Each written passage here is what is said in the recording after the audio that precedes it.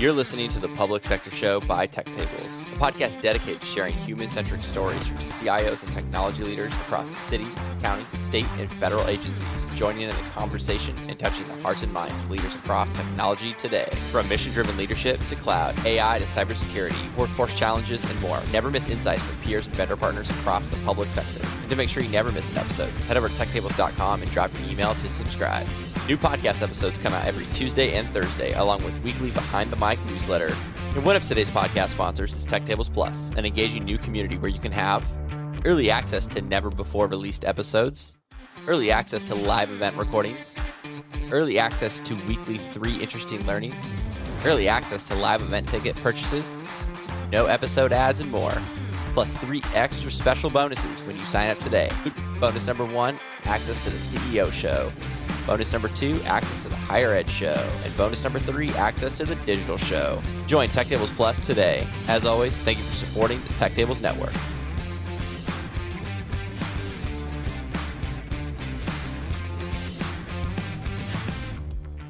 Welcome to Tech Tables Podcast, Ted. Super excited to have you on this morning. Thank you, Joe. Great to be here. Awesome. So let's kick it off. We were talking a lot about digital ethics on our podcast intro call, and I know it's a really important topic over the last couple of years, especially when it comes to emerging technologies. For those not following digital ethics too closely, how would you define digital ethics and talk about digital code of ethics the city of LA recently published? Yeah, it's a really interesting question because when you're talking to a self-admitted IT guy, ethics is probably the first conversation you think that would come up. But really the way we say it is this. As Americans, we've become increasingly digital. We've become also increasingly distrustful of digital technology, whether it's privacy concerns or data breaches. All you have to do is look at the news over the past few years, and you'll see that there's many people in our society who are concerned that the technology that they use every single day will have some profoundly negative impact on their life. As the second largest city in the United States, I think it's really important that our technology not just be innovative, but also be innovative and ethical. And so really, how would I define digital ethics? It's the system of values and standards that the city of Los Angeles uses for all of its electronic interactions with its residents, with its constituency. And so we are publishing our digital code of ethics. It's 36 pages. It's actually, I think, a really good read, if I say so myself, because really what it captures is why digital ethics matters in government. What is the city of Los Angeles' 5 core values when it comes to technology? We have 10 standards that we apply to our city technology, which I think is a good read.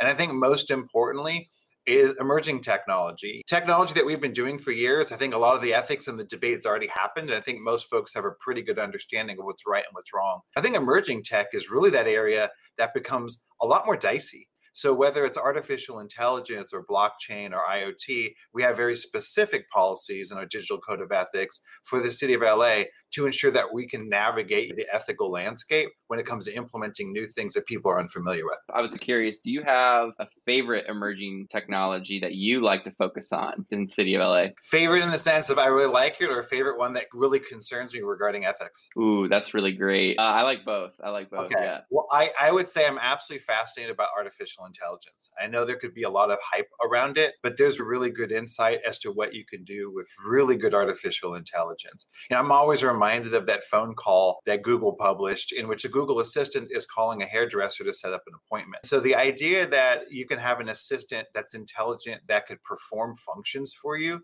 is extremely cool if it's done the right way. Now, with that in mind, what are one of the things that probably give me the most concerns is sometimes the IoT conversation. I'm a big fan of Internet of Things. I'm a big fan of what you can do with really good sensors and what you could deploy and how you can engage people in a cityscape where they're really not used to being engaged. But I also get really concerned because I'm reminded of the Mirai botnet and all these other aspects where a lot of sensors can get deployed without the right kind of security. And I don't want sensitive information deployed on a sensor that can't get firmware upgrades. So IoT is one of those types of items that always gives me concern regarding the ethics of it. Shameless plug for myself. I interviewed Andrei Sharolenko, who's the head of AI and robotics at Honeywell. If you haven't heard that episode, definitely have to check it out. It was really great. So why should we have an important conversation about digital ethics now? Why 2021? Honestly, I think 2021 and the events of 2020 have only reinforced digital ethics even more. We're really way past the tipping point of innovation. And that might sound funny, because 5 or 6 years ago, it was always my job to say, innovate, take all these new things and apply them. But the reality is we are innovating. Governments are innovating. The private sector is rapidly innovating. Individuals are innovating. Everyone's innovating, but it could become disorganized. It could become chaotic. When I think about 2013 through 2016, I think people were very excited about the opportunities of technology. When I think of 2016 to like 2019, I think of Black Mirror. I think of Westworld. I think of a lot of shows and a lot of things that have captured people's imagination, which they're actually concerned about the technologies that they had been using. I'm reminded of the fact that Oxford Dictionary officially added the word techlash, technology backlash, into the dictionary. When we launched a very innovative product called Earthquake Early Warning, called Shake Alert LA, in which we had an app that could tell you anywhere from 15 to 45 seconds in advance that an earthquake is coming, and it's simply using sensors deployed across the region to notify you. So the communication gets to you at the speed of light, but the shaking moves at the speed of sound, and it can get you that much warning in advance, something that no other city has done. One of the first questions our constituency asked was, "Are you tracking me?" And I thought that was a really insightful question. And the answer is no, we are not tracking you. But the reality is there's a very healthy amount of skepticism with all technology that I think digital ethics means it's imperative to maintain digital trust and transparency while all these really cool innovative products are being deployed. I really like the example you used about the earthquake in LA. A couple of states have rolled this out, but especially in California, when you think about COVID tracking and COVID vaccination, even more of a larger scale kind of implication, because the question was, are you tracking me? The government's tracking me. Nobody wants to be tracked by anybody. Correct. Yeah. We see all these questions regarding Facebook and Cambridge Analytica. You name it, every single year, some tech CEO is being brought in front of Congress with a question around privacy or some other conversation. They're not talking about phones and wiretaps because that has established 50 years ago what you could do on a telephone. But when it comes to Facebook, when it comes to Google searches, when it comes to AI, when it comes to IoT, that's something that moves much faster than our average politician can or the Supreme Court. I think as a society, we're grappling with exactly what are our rules of engagement around it. And being a CIO for a government, it's extremely important. My constituency has to have trust in the services I provide. That's fundamental. And so it's not okay for me to do something really cool that actually undermines their trust in my government. I think the awareness at the CIO level, as far as the constituents, they have to buy in, they have to trust, or the whole system just won't work. This dovetails really well with the next question. How should CIOs see the intersection of smart cities and digital ethics taking place in the future? Yeah, you take the conversation we just had and you amplify it by 10. Because when you think of a smart city, you're thinking of technology, you're thinking of data, you're thinking of resources being deployed, ideally to improve the lives of residents, businesses, and visitors, right? The people who live in LA, the businesses that operate in LA, and the people who visit LA. But when you start to drill into it, it can become extremely personal. So when you think of smart cities, you often think of cameras that are used to detect traffic. What else can those cameras be used for? And do unauthorized people have access to those cameras? You think of IoT installed on streetlights. Once again, what are you sensing? How are you sensing? Is it anonymized? Can you detect something about an individual that you really shouldn't be? You think of things like smart push notifications to residents. Am I harassing residents? Do I know too much about a resident? Am I pushing something to them that they really don't want? I'm not even giving them a way to get out of it. All of these things conceptually can be used for good and actually could transform life in a city, but these could also be used for evil. And so that's why the digital ethics conversation becomes extremely important for smart cities, because any city and any government that's going to deploy a bunch of technology right up in your face, right up in your world, right in public spaces, not just innovatively, so they're creating a great experience, but they're doing it securely so it doesn't get misused, and they're doing it ethically so there's a level of understanding, transparency, and trust in the people who are interacting with that technology. Before the technology, there's a problem trying to be solved. How do you balance the trade-offs, just from a very high level of there's this problem, we think this technology could be a good solution. How do we balance potentially some evil over here that can make this whole thing not actually work? How do you think through that with your team, just from a very high level? Yeah, it's a really great question. One of the things I love about being a CIO of a large city is that problems are endless. That's also what I hate about being CIO of a large city. You never really solve all the problems because our problems are life. People love to talk about traffic in LA. We have traffic because we have so many people because they love being in LA and they want to get around and all these other aspects. So you name the problem, it usually is a long source of items related to it. But it's a really fantastic question. So when we think about it, we start with, of course, high priority items. That's always where we want to do. Anything that can really make the most difference in people's lives are often good starting points to it.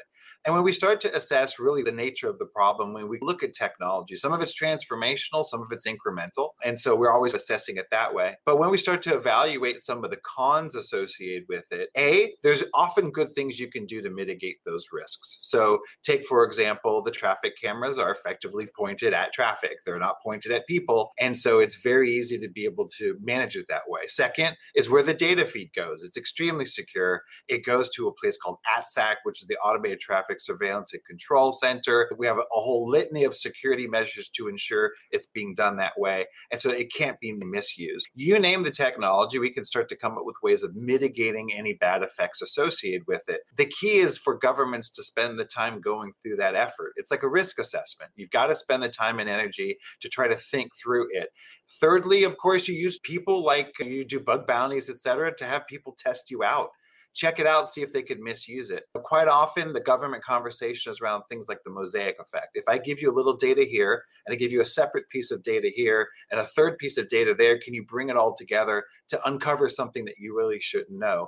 And the mosaic effect sometimes is hard to think through, but if we can hire really clever people, white hat hackers, et cetera, sometimes they'll help expose things that maybe we're missing. There's a number of ways of approaching it, but I think if you think it through as a government with some intelligent, smart people, and you measure twice and cut once before you implement something, and then use other smart people to try to check it out. And then, of course, always be ready to iterate and to respond to it. I think sometimes you can often work out some of the issues when it comes to implementing good technology. That's really great. I like what you said about the mosaic effect. One of the exercises, too, is just to keep asking why and just keep going down the rabbit trail.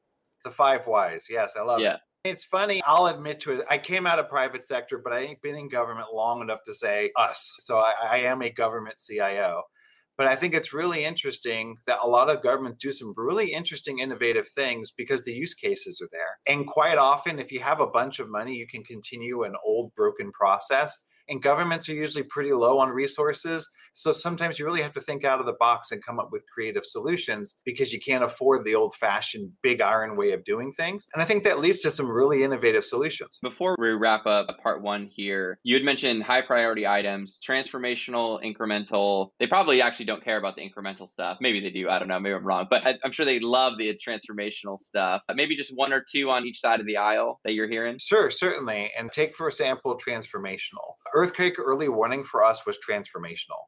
Here's a situation where when you think of California, you think often of like celebrities, you think of great weather, and you think of earthquakes. Even if there haven't been big earthquakes, everyone associates it with earthquakes. How can you, of course, transform the experience related to an earthquake? You can lecture everyone that they should keep water, medicine, food, et cetera, at home. It's a classic one, and that's extremely important. But what was transformational was this opportunity that by deploying sensors across the region, if an earthquake occurs on the San Andreas fault line, which is that classic conversation, and you're living in LA, when we learned that you'd have 60 seconds before the shaking was felt in downtown LA from the San Andreas fault line, I was like, you've got to be kidding me. And yet a communication can go from a sensor at the San Andreas fault line, it can go to the U.S. Geological Survey at Caltech in Pasadena and notify your smartphone in between 1 to 2 seconds. So this concept that we could actually transform the way you feel or experience an earthquake, and what would you do with 30 seconds? What would you do with 60 seconds?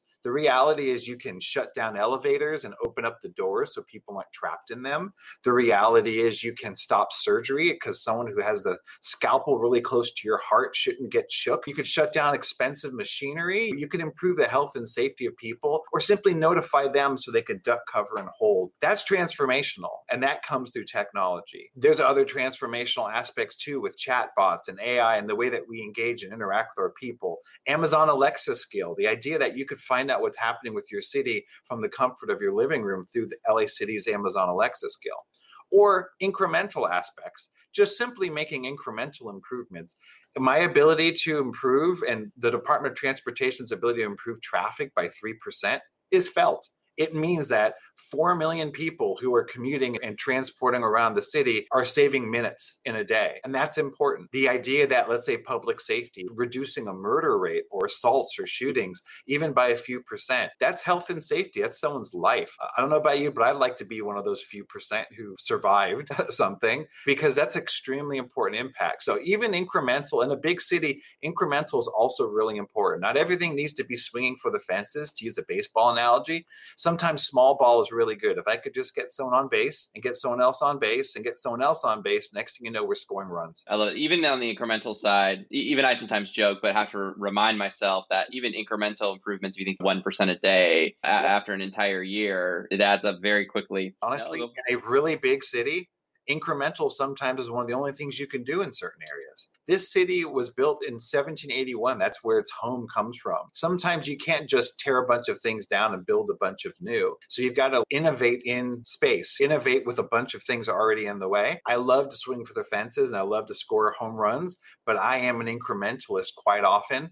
And I think, as you said, after 5 years of incremental improvement, you just have a better place. And I'm big on that. I am not a direct recipient in the city of LA, but I live in Santa Barbara. That earthquake is a great example because first notice is, hey, this is what's happening in LA. Santa Barbara still gets the same shaking. It's just maybe not as heavy. And Joe, we were the first one to create the app. And lo and behold, a year later, the state of California rolls one out because innovation breeds innovation. We've even gotten to the place that the state's app has gotten so good that we've actually defunded and we've shut down our app in favor of using the state's app, because it shouldn't matter that you're in LA, but if for some reason you're in Irvine or if you're in San Diego, you can't get notified. It shouldn't matter. A big shout out to the state of California and the Earthquake Alert app. Oh, I love that. So Ted, as a technology leader in a forward-thinking city, and yes, LA is a forward-thinking city, how do you imagine the future of the digital workforce in LA? It's such a great question. When I get asked from different angles all the time, honestly, COVID has been, I think, a tremendous catalyst for all the terrible aspects of the COVID pandemic. I think it's been a really good technology catalyst. There's this old expression that necessity is the mother of invention. Before COVID, the city of Los Angeles had less than 35 teleworkers. Most of them were in my department, and most of them were my 311 call center, which took us 2 years to try to transform them to telework. And then within 10 days of the COVID stay-at-home pandemic, I had over 18,000 teleworkers at the city of Los Angeles. So it shows this massive shift. And it wasn't about the technology. In a lot of ways, we were using some of the same technologies post-COVID as we had available to us pre-COVID. It really was about culture. And so I really imagine a workforce at the city of Los Angeles that has tremendous flexibility. They could work from office, they could work from home. The location all of a sudden becomes independent of the work itself, which is just fine. I see a workforce that's empowered. They have tools, they have capabilities, they have accessibility, they have connectivity to be able to get whatever work done they need to do. They can communicate with each other across a variety of forms, which is super exciting because it becomes more tailor-made. If you're someone who's more visual, you have tools for that. If you're someone who's more auditory, you have tools for that, as well as something that's sustainable. As I mentioned before, LA is known for celebrities. It's known for Venice Beach. It's known for Disneyland, effectively, and it's also known for traffic. The ability to work from home reduces traffic on the roads, or it shifts the time frame that traffic's on the road. So I love a sustainable workforce who can minimize their footprint. One of the amateur mistakes someone makes when they move to LA is that right when rush hour was coming up, they would decide to drive all the way from the west side to the east side or vice versa, crossing so many different neighborhoods, which is a terrible rookie mistake. And then they'll complain. But if you lived in LA, you know that after a certain time, you just start to be more local. You start to do stuff that's closer to home or closer to work, etc. So sustainability is super huge. I love high quality of life. I'll never forget one of our first teleworkers was a call taker in our 301 call center. And she said, "Ted, you have fundamentally changed my life." She said, "I used to come home." She lived in Palmdale, which is 40 plus miles from LA. By the time she come home after a long day's work, and honestly, taking calls in 301 is not easy work. Everyone's griping, everyone's complaining. And by the time she gets home, she said, "I would just eat, watch TV, and go to sleep." With telework, she's going out with friends on a weeknight. She's hiking, she's taking walks. So telework and a modern workforce can totally change the way you live. And I love the idea of a resilient and adaptable workforce. If there's an earthquake, if there's fires, if there's riots, whatever it could be, whether it's human made or whether it's nature made, our ability to continue the business of government, even in a pandemic, to make us resilient and adaptable, I think LA deserves it. And I think that's what I imagine as a workforce of the future. I like a lot what you said, and I want to unpack a little bit of it. So I was speaking with Mandy Crawford, who's the CIO for the state of Texas, and she's going to come on Tech Tables. And we were having an interesting discussion before around the teleworking culture and the digital workforce, and the capital, Austin. Yeah. All of the DIR folks are in Austin. Plus side, LA, same thing. LA, big city, probably brings a lot of really great workers, great weather. I'm in Santa Barbara. I'm with you. We could go to the beach, like really great. I love it. We'd go to a Dodger game. Like there's a lot of stuff we could do. Austin, similar, really great setup, booming town, but you compete against the private sector. So this is the question that we're thinking through. How do you compete effectively in the job market against the private sector? And one of the things that you said that I really liked was the flexibility, because the private sector most times will offer that flexibility, but I think that's a really great perk for a digital workforce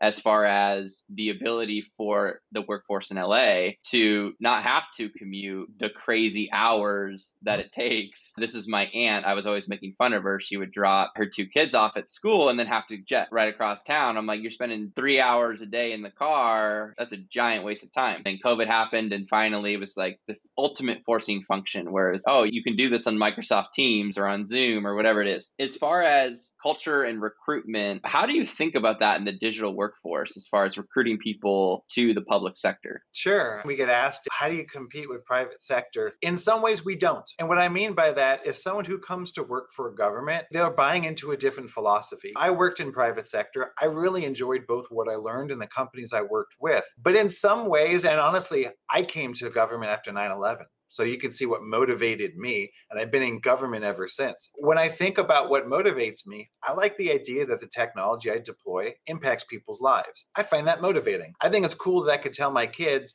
that I work and I manage IT at the city of LA, and that we did this cool thing or that cool thing, and it helped these small businesses, or it helped these pedestrians, or it helped these drivers, or whatever it may be. I find that really ennobling and motivating for the work I do. I wasn't as motivated when I worked for Universal or when I worked for other companies before. Great companies, great culture, but it just didn't make me tick. Ideally, I'm looking to recruit people who like government and it makes them tick, and they like that as a contribution. A second aspect is we find that people who often were really small cogs and really big wheels become really big wheels when they work for the city. But where else can you start to directly affect a payroll system that pays 50,000 people? Where else can you be developing a website that has 4 million residents as customers? These are all really important areas that you can do in government that you often can't become a part of in private sector. So I find those to be really good. But the reality is, when it comes to a digital workforce, I could try to offer incentives, I could offer items, and it may just be that private sector matches them. It may be that quite often private sector will do as much telework as, let's say, government, or try to be as flexible as government is being. So fundamentally, I want to be able to offer things that make a great work-life balance and make it really cool to work in government. But I think quite often where I can win is in the idea of the motivation, what motivates people. And when you look at millennials and when you look at Gen Z, I'll never forget, we got a 4.0 graduate out of UCLA who came to work for government because they wanted a work-life balance and they liked what they were working in. That's the kind of candidate I love to have at the city of Los Angeles. You brought up the word impact, because I think that's how you win. The Tech Tables is not a public sector podcast, but over time, I think I just gravitate more and more towards interviewing public sector types of CIOs because of the impact that they're delivering to people. There's real change, and their impact resonates with me because I'm actually a high school basketball coach. Everyone sees me here on camera, and right now it's basketball season. So we've got 10 games this season. Practice is 6 days a week. So I'll be at practice today at 4:30. Those kids have no idea what I do, no clue about any of this, but it is just amazing to invest in their lives and have that impact. And I don't get paid a dime out of nothing. Your interaction with them, they'll always remember their high school basketball coach. Those interactions, they take very seriously. Even if they do the classic teenager shrug their shoulders and act like they're not paying attention, they're paying attention. Yeah, they shrug their shoulders for the first week. I'm still young enough to where I'll get up on the floor and scrimmage in them. I'm the head coach for the JV team. Even the freshmen that play on the JV team are still very much boys, and I am a man, so I still get to punish them. And I get a lot of respect on the court, and then the shrugging stops. I love it. I coached myself at a local park, and so I was coaching 12 to 14-year-old boys. And I remember having the really small team. It wasn't exactly fair the way they distributed it at the really small team, so we would box in one for defense and do all sorts of things just to try to help get some more rebounds. Yeah. If anyone's going to watch this podcast on YouTube, I know you can listen to it on Spotify and Apple and Stitcher. You can see I'm wearing my LA 2028 gear and my LA Marathon from 2018, my medal, which was super fun. That's actually started at Dodger Stadium, which was a total blast. So anyways, interviewing you, super big highlight. So I got the gear, and then even the Olympics in 2028, I'm really stoked about. Back to the actual question. Ted, talk about the roadmap for the Olympics, from data sharing to the procurement portal. How are you planning for the Olympics in 2028? We're in the process of publishing our Smart LA 2028 strategy, which is a smart city strategy, which is really the roadmap of technology investments between now and 2028. We'll start by trying to paint the picture. If you're a visitor who's visiting, and keep in mind, it's both the 2028 Summer Olympics and the Paralympics. And so we're going to be getting both at the same time. You're going to find it just a completely transformational experience. You're going to find, from the moment you arrive, you're going to arrive at LAX, which is completely renovating all of its terminals. You can use a brand new automated people mover to select between light rail, airport connections, a ride share, taxi, etc. So even the infrastructure will be different as soon as you land. You'll be greeted by digital signage that's directed by multilingual electronic wayfinding. You'll be connected through your smartphone to hotels, restaurants, venues, anything you're looking for the state to make it a great digital and physical experience. If you want to visit, you'll do some sightseeing, you're visiting Hollywood or Venice Beach, smartphones and easily accessible kiosks will be able to direct you there. It'll be multilingual, doesn't matter what language you speak. There'll be over 110 machine translatable languages to make life easier for you. You'll learn more about the landmarks. You'll have readily available services. And of course, it's a huge focus on accessibility. So if you're blind, you're deaf, etc., we also incorporate all the right technologies to make sure it's a great experience for you too. When it comes to things like connectivity, we were one of the very first 5G cities. We have already over 2,500 5G access points. We have another 3,000 that are being implemented over the next 3 years, let alone by 2028, in which we have 7 years to have ultra high-speed 5G connectivity. We're building out an IoT data sharing platform called i3. We started in partnership with the University of Southern California. I gave a shout out to UCLA with that 4.0 student before. I guess it's my job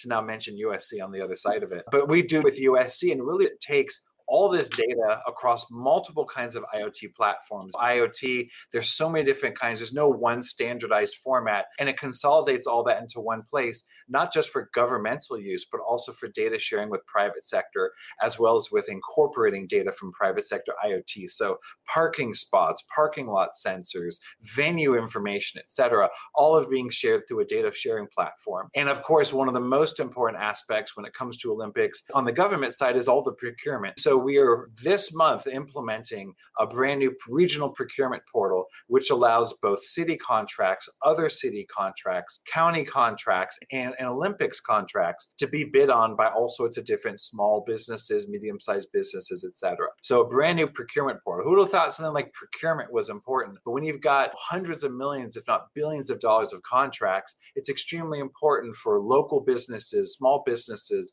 Black-owned businesses, etc., to be able to really compete along with all the big typical ones. And so all of this is being rolled out as a part of the 2028 Olympics, which has not been impacted by COVID, by the way. That is fantastic news. And actually the procurement portal piece, I've talked to a lot of CIOs recently where COVID was a really great forcing function, because when everything shuts down, and I was thinking about all of the kids, for example, who maybe needed Chromebooks or whatever, and procurement can't take 6 months to vet everything. School shut down yesterday. It's really ripe for innovation. And I'm sure the new portal will be fantastic for the Olympics. It's running on a Salesforce platform. So we went from a custom built kind of overgrown website called LA Bovin to running it off of a Salesforce platform. I don't own any stock. I'm not giving them a shout out, but I think it's super cool. Our opportunities to go from customized legacy platforms to better off the shelf, highly configurable ones that will really grow and scale with us. So whether it's Salesforce, ServiceNow, Google Cloud, Amazon Web Services, Azure, These are all the right investments for us that we can not only take advantage of now, but continue to scale and grow on them. 100% agree. All of those cloud technologies, especially in the next, whatever it is, 7 or 8 years, will definitely lay the foundation to build. There's so much, the data analytics, harvesting, all of that data, making sense of it. Here's a story that I haven't told very often. A couple weeks into COVID and a stay-at-home order, I get a text message from a deputy mayor on a Friday night, and he says, Ted, on Sunday, the mayor is going to announce a new testing platform, and we need your department to launch it. So it's Friday night, and we've got until Sunday to put something together. Fortunately, we are already pretty good at ServiceNow platform. We were able to, over the course of a weekend, build out a brand new website that had triage. So it would walk you through various questions that you could answer regarding COVID. And then it would go ahead and launch a testing app, which would help identify your location, identify available testing at sites near to you, allow you to secure a reservation, and then email you. So the whole soup to nuts process of getting a COVID test. And this is a March 2020 conversation right in the thick of things. Within 4 weeks, we had 60,000 tests administered through this COVID testing app. And it only came from the idea of already having a platform, already having some off-the-shelf, nimble platform. So I didn't have to say, oh my gosh, you want something? Give me 6 months. I'll need to take this heavy database and put it into an on-prem server. I'll need 6 developers to be able to code everything. The ability to turn around quickly and deliver a minimum viable product that we could then build on is extremely important. It was extremely important during COVID, and it only was able to happen because of the investments that we made in the 2 years prior for honestly completely other things. We were just able to leverage that investment for this. So I'm a huge fan of wherever people can. Digital transformation often means having the right nimble, scale, agile platforms that you can build on depending on use case. The theme of agility that you hit on there, super important to be able to deliver quickly, not wait 6 months, find half a dozen developers, and then you just wasted 6 months of nothing, basically. The problem may have passed by the time you launched it. That's right. And a new problem will then replace that problem, and it could be bigger. And you don't have 6 months to fix the new problem. And you don't have 6 months. Exactly. And maybe another mayor is calling you too. So now instead of one mayor, you've got a couple calling. Let's dive into innovation. You're what I call the new school CIO, but I think maybe over time, everyone will be the new school CIO. So you're not just focused on back-end systems, which we can call the chief information officer, but also the chief innovation officer. How do you look at prioritizing innovation versus the other traditional IT projects? Gartner sometimes is really good for various expressions. And so the idea of like pace layered strategy, or what they call bimodal IT, are really good concepts. I can't just be the back office person. I can't be the back office traditional IT project person who, because of it, the mayor hires an innovation officer, a data officer, a digital officer, and 6 other officers, because while I may be IT, I'm only doing this very one narrow scope of it. On the other side of it, I can't just be Mr. Innovation, where all I do is try to launch one sexy thing after another, completely ignoring all the infrastructure and all the legacy systems, which, by the way, have tens of thousands of users and impacts every important business process. So I honestly have to be both. I have to be 2 tracks. I have to have an innovation track in which every year I'm prioritizing innovation projects, both projects that are being run by my department, as well as projects that are being run by other departments at the City of LA. So I have to help empower LAPD. I have to help empower the library and the parks and the others, as well as I have to help improve and move the needle on my side. The innovation could start off with proofs of concept. We sent a couple of developers to Microsoft for a couple of days. They actually shared a hotel room because we didn't have travel costs. This is a couple of years ago, pre-COVID. And they went on over and they learned how to code an Azure chatbot, a Cortana chatbot. Next thing you know, we had someone we called Chip, the City Hall internet personality, who's answering thousands of conversations a day, from everything from our 311 call center to LAPD recruits who are asking questions about where they are in the recruitment process. The little bit of innovation that sometimes it grows, sometimes it's great, sometimes it's not so great, but you can be able to start off and innovate from there, as well as traditional IT projects, which, by the way, can still be innovative. We're in the process of replacing a custom payroll system with Workday, and that's a system we're going live January January 2022. And that's a system that's going to move us from a bunch of paper-based personnel records to be electronic. It gives us employee self-service, manager self-service, much better reporting, much better employee engagement, et cetera. So I think in an ideal world, you're able to dovetail both of them off of each other. Traditional IT infrastructure, ERP system projects dovetail with innovation projects. Honestly, innovation is not one person's job or one team's job, in my opinion. It's really the entire IT department's job. So where you can start to bolster and build, I think becomes really important. Oh man, you say so many great things. It's so good. So when you think about legacy ERP systems and even whether it's like Oracle, SAP, whatever, and hey, we're going to implement this over 5 years, that's probably no innovation, no agility, and it's taking way too long. So you can innovate within those traditional IT projects. So I really like hitting that bimodal IT piece that you had mentioned. Joe, what I really find, and I'm an ERP person as my background, I'm an SAP ERP certified consultant. That was my jam 20 years ago. That's what I was doing. So I've become very well versed in business process and big systems and consolidation. And yet, I think where people run into the problem is the classic adage that to a hammer, everything's a nail. If you're an ERP person, all you talk is ERP and you ignore everything else. If you're some kind of custom app person, then you don't care about business systems and ERP. I think technology is such a wide toolbox so that you've got hammers and wrenches and pliers and screwdrivers. And I think the CIO needs to understand the benefits, the pros and cons of each. An ERP system should be stable. It should be reliable. It should be something you can audit. It's not going to bring you necessarily all of the innovation you're looking for, but it'll be able to run your business, and it should be able to support and integrate with systems that you can innovate on. The innovation system should be nimble, should be fast, should be able to change quickly. They should be able to provide some kind of core differentiator, some kind of differentiator in a very specific area. If it's something like transportation management, a very niche kind of area, you can develop really cool capabilities there. Or like I mentioned before, earthquake early warning. That's not an ERP conversation. That is something that you couldn't go out and find products related to it. So I think it's really important to understand good IT strategy. Where are your short-term investments, where your medium-term investments, and where your long-term investments? Because don't bring to me some fly-by-night system and run my financials, but at the same time, don't take my financial system and try to do earthquake early warning. So I think it just becomes super important to know what's the right tool for the right job. And in our home lives, we get it. Whether it's in our kitchen or whether it's like home improvement, we wouldn't try to go ahead and build paper mache patio that when the rain comes, it just all disappears.